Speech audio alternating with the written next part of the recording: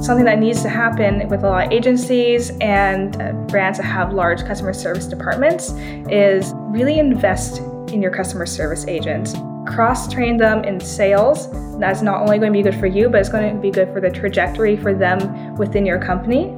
At a certain point, they're going to feel that they want more. And who better to move up the chain in your company than people who have heard the woes of all your customers?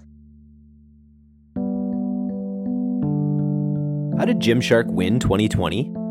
Consumer research. They worked with a test to learn more about their audience's changing habits, then pivoted their business to meet those needs. Visit askatest.com/D2C and use fast, accurate consumer research to get ahead.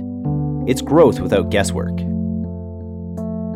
Welcome to All Killer No Filler. It is Thursday, and I'm Eric Dick, and today I am with Maya and Raven to catch up on customer service. Now, customer service and comment moderation, community engagement, whatever you call it, we're going to talk about it today, is actually something that both of my most recent two podcast guests, Nick Sharma from Sharma Brands and David Gaylord from Bushbalm, both mentioned good customer service as a D2C brand's secret weapon when it comes to building scalable businesses. Maya, as the head of the community engagement division at Pilot House, what would you say are the three major ways that excellent customer service will grow a brand's revenue? There are definitely three major ways that come to mind immediately. Great customer service will help with that initial purchase from a brand new customer. It'll also help if you have your customer service agents trained well and actively supporting your brand. They'll help increase the size of each sale that you make. And they'll also keep all those customers coming back time and time again, referral and everything like that. So just keeping that longevity alive there too. And just by providing joyful experiences, you're just more likely to create a stronger connection that people are going to be more willing to come back to again. That's the idea, right? Yeah, exactly. Like I can think of so many brands that I go back to them, not because, their product or their service was better than all the other alternatives, but every time I think about their company, I went, wow, remember the last time that I emailed them and I got this nice little snappy response. It had a little bit of pizzazz to it, but it made me feel like I was being heard. That's what's going to keep me coming back time and time and again. Now, we jumped in a couple of months ago, I think, and we talked about, right when you were kind of starting this department, taking it on, it was really focused at that time on comment moderation, which, as we know, is a really probably underutilized aspect of people spending ad campaigns. If you're spending over $5,000 a month, you need to be having dedicated comment moderation support. But I wanted to ask you about how is the department evolving in terms of what the scope of customer service is that you think about? Yeah, so when we originally started, like you mentioned, we were just responding to comments on Facebook and Instagram ads. And then we're coming to see that, organic posts were getting a lot of engagement as well, but they weren't necessarily being responded to. So we branched into that. And then it became more about private responses through direct messages and everything like that. And I remember the last time I was on this podcast, I was sharing this fact that I had learned where only 9% of DTC brands actually address their comments, whereas it's one of the number one way where Gen Z and millennial customers will reach out to brands. And if you're not responding online, then not only are you not living up to the expectation of that specific commenter, but everyone else who's reading the comment sections, looking for testimonials and whether they want to invest in this brand, you're losing them as well. Now, Raven, as a senior media buyer and head of growth of the D2C newsletter, what's your experience with specifically around comment moderation and its impact on your most effective ads on the Facebook ad side, let's say? One bad comment can completely kill your conversion rate. You can have the best ad in the entire world, but if you have negative comments, everything that you as your brand have spoken about in your ad copy, now in the eyes of the consumer, has been devalued. Because me as a brand owner being yes, my product is great, blah, blah, blah, X, Y, and Z. Now you have somebody else, though, saying maybe it's not. One thing that Maya and her team are really good at is taking negative comments and turning those into a positive.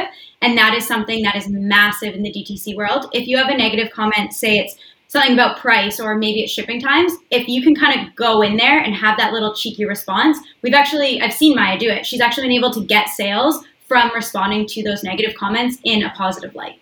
And then it's the same thing of it being a journey too. So even though there may be a negative comment, we talked about this last time as well. You don't generally want to delete those negative comments unless they're belligerent or rude or profane, or essentially, right? But if they're just a negative comment and you can kind of deal with it, you're going to get a full arc there. That if people are reading it, they might help them buy even more because you've overcome someone else's obstacle that they might have. Exactly. Yeah, exactly. I don't think there's any company in the entire world that has 100% happy customer percentage. You're always going to expect and want to see that there is some conflict happening, but what is really important is how it gets resolved. There's two major types of negative commenters. There's people who have not yet purchased the product, who are posting about maybe it doesn't seem like it's worth its value, if there's other barriers there. And then there's a type of commenter who's saying that they have the product and that it didn't live up to its expectation. The first one is when you kind of come in and then you educate them a little bit. You ask maybe another commenter to provide a testimonial and stuff like that. It gets the conversation rolling. But with the second type, the one who was a previous customer, this is all about what can you do at this point? They do not like their experience so far. Is it about the actual product? Was it defective? Or was it not something that actually filled their needs?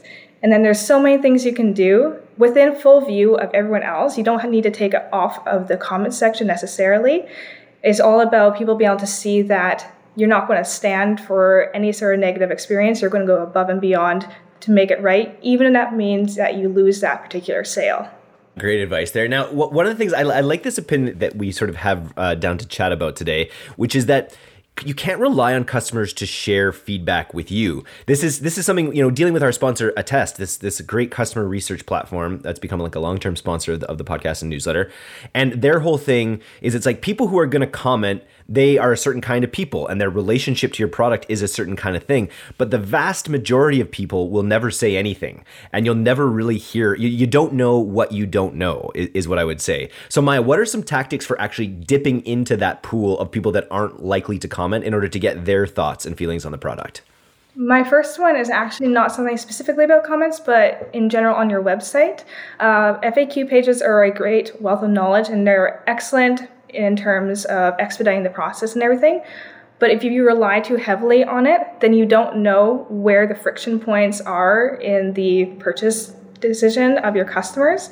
So having some kind of live chat available at all times or a link to directly message on Facebook or something like that readily available, that would be the best way to kind of see, okay, how many questions are we getting about shipping time? You could put that on the FAQ page, but if it's something that keeps coming up and you don't know how many people are actually inquiring about that, then it's not going to help you learn anything about the process for your customers. So what's your take on automation in the customer service space? I know there's platforms out there that help you. I know that there are bots as well that you can use, but what's your take on doing it by hand versus using a platform? There's a time and place for both, but I highly, highly stress that whenever possible to have a real person in real time responding, that is absolutely the way to go.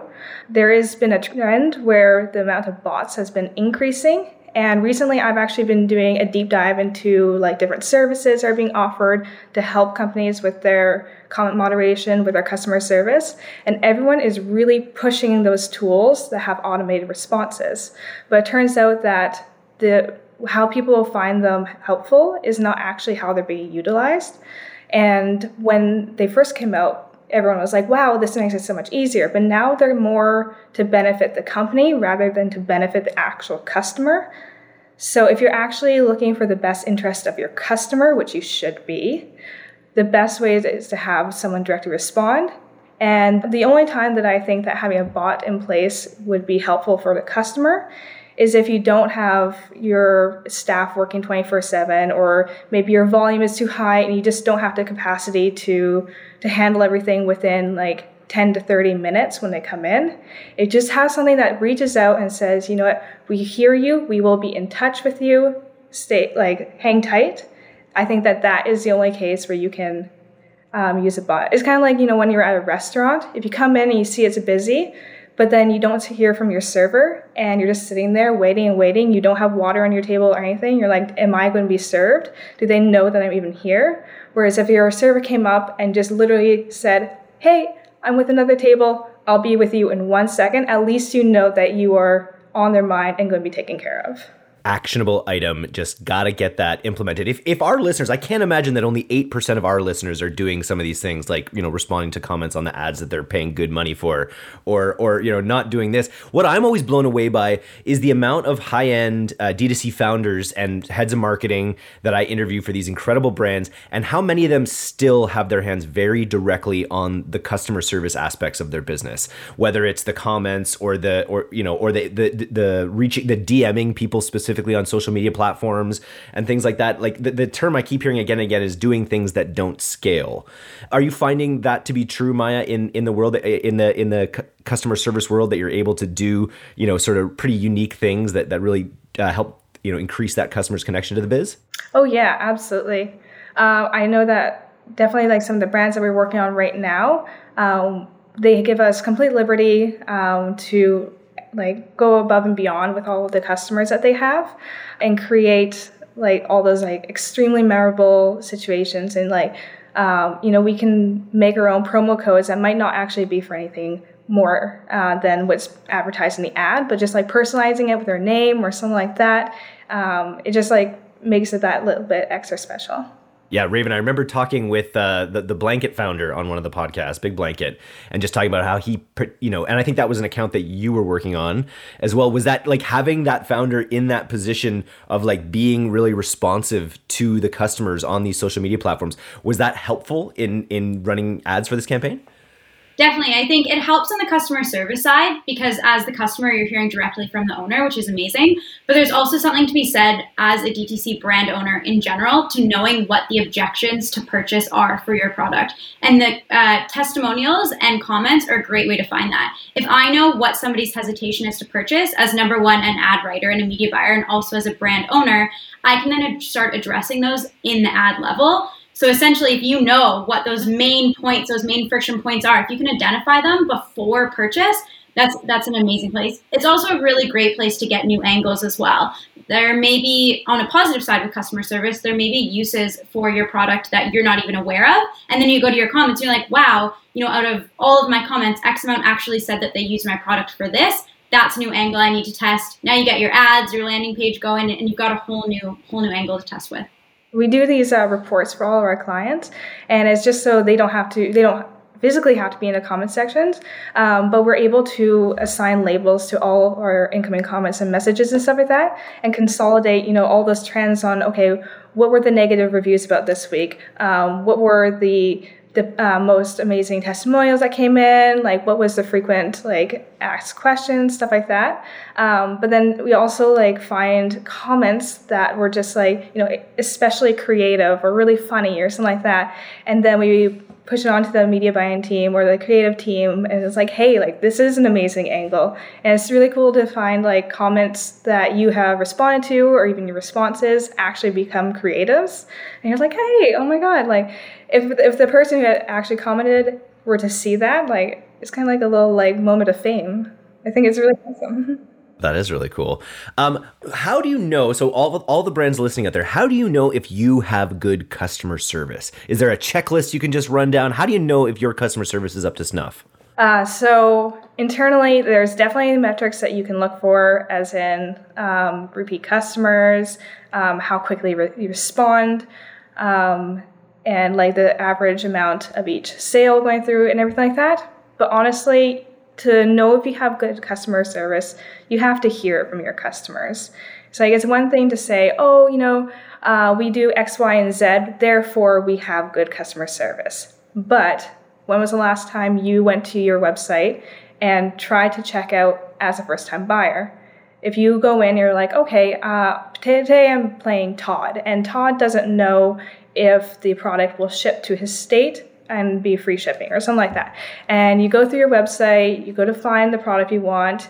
Does it say everything in the product description that you need? How easily can you find that shipping information? And you go through the entire customer's journey. I guarantee that most people will find at least something that they could probably nitpick and make a little bit better. So receiving that feedback, if you're getting it from the customers, is great, but I definitely encourage you to like, ask your friends, like, if you were to go to my site for the first time, what's your experience like? I remember back when I started in tech, I won't say exactly how long because it'll tell you how old I am, but Zappos, Tony Hsieh at Zappos was like the icon of customer service, and the anecdotal stories about people being, in a new city for the first time and calling Zappos and them helping them find a pizza location near them or something. All these things, doing all these things just to go above and beyond. Who are some brands that you think are really nailing their customer service in, as you survey, either Raven or Maya, that you've sort of experienced? The ones that definitely stick out for me in my personal experience, my bank, I bank with TD, and I still remember conversations I had maybe 7 or 8 years ago, and what, that quote about how it's like, it's not what you said, but it's how you make them feel, or something along those lines. I don't remember the conversation, but I remember thinking that I don't feel like this person's trying to rush me through, whether they're being evaluated on how many issues they can resolve in a certain amount of time or how many tickets they can close is one thing, but I didn't feel like that was their goal. I felt like their goal was holding my hand and making sure that everything was perfect. And I just felt so appreciated. What a classic example. And that's when you know you have good customer service. When you walk away and you're like, wow, I felt I was heard. I feel really appreciated. I'm going to continue banking with them or purchasing from them. And you, Maya, are likely now a lifetime customer with TD Bank due to that experience, which is exactly what D2C brand owners want. How do we get that lifetime value from a customer from just one single purchase? I got a mortgage with TD, so I definitely have some LTV with that brand. And I've also had excellent customer service. So shout out to TD. You should sponsor the newsletter. And so I can imagine there are a lot of brand owners listening to this, maybe agency owners as well, and just being like, okay, I need to invest into customer service, into comment mod, into community engagement, as we call it. How do you go about finding? So one way, you could just come work with Pilot House and you'd get to work with Maya and all this fun stuff. That's always an option on the table here at the podcast. But if they want to hire, if there's an agency out there or a brand out there that wants to hire a person to take on customer service in their company, what are people looking for, Maya? When I hire my agents for Pilot House, we hire based on personality over anything else. Experience is wonderful and it teaches you so much, but you can learn the systems, you can learn the processes, you can learn the inventory, everything like that. The things that are hard to teach are empathy, compassion, the ability to listen, and resourcefulness. And those are some of the really key elements you're looking for. You're looking for those people who are genuinely going to be invested in the success of this customer, and not purely just from a sales-driven point of view, but in helping them realize what they're trying to achieve as well. I love it. And it's just a shout out there for for young people looking for foots in the door in this industry. This is now a new foot in the door into high growth agencies or into D2C brands or whatever, where you don't need a ton of experience. You could probably get someone right out of university who had the right disposition. And so it's another way to kind of join this world. Yeah, absolutely. And I definitely think that because customer service is often a entry-level position, it's also a position that has a high turnover rate. I think that's something that needs to happen with a lot of agencies and brands that have large customer service departments, is really invest in your customer service agents. Cross-train them in sales. That's not only going to be good for you, but it's going to be good for the trajectory for them within your company. At a certain point, they're going to feel that they want more. And who better to move up the chain in your company than people who have heard the woes of all your customers? They're going to be behind your customers at every level that they progress to. And ultimately, that's just going to create success everywhere upwards. If you haven't already, make sure you go to directtoconsumer.co and subscribe. Rate us 5 stars on the App Store or on Spotify if you can rate us there. Just want to thank everyone for continuing to listen and reading our content. It's an honor to be doing it for everyone. So thanks again.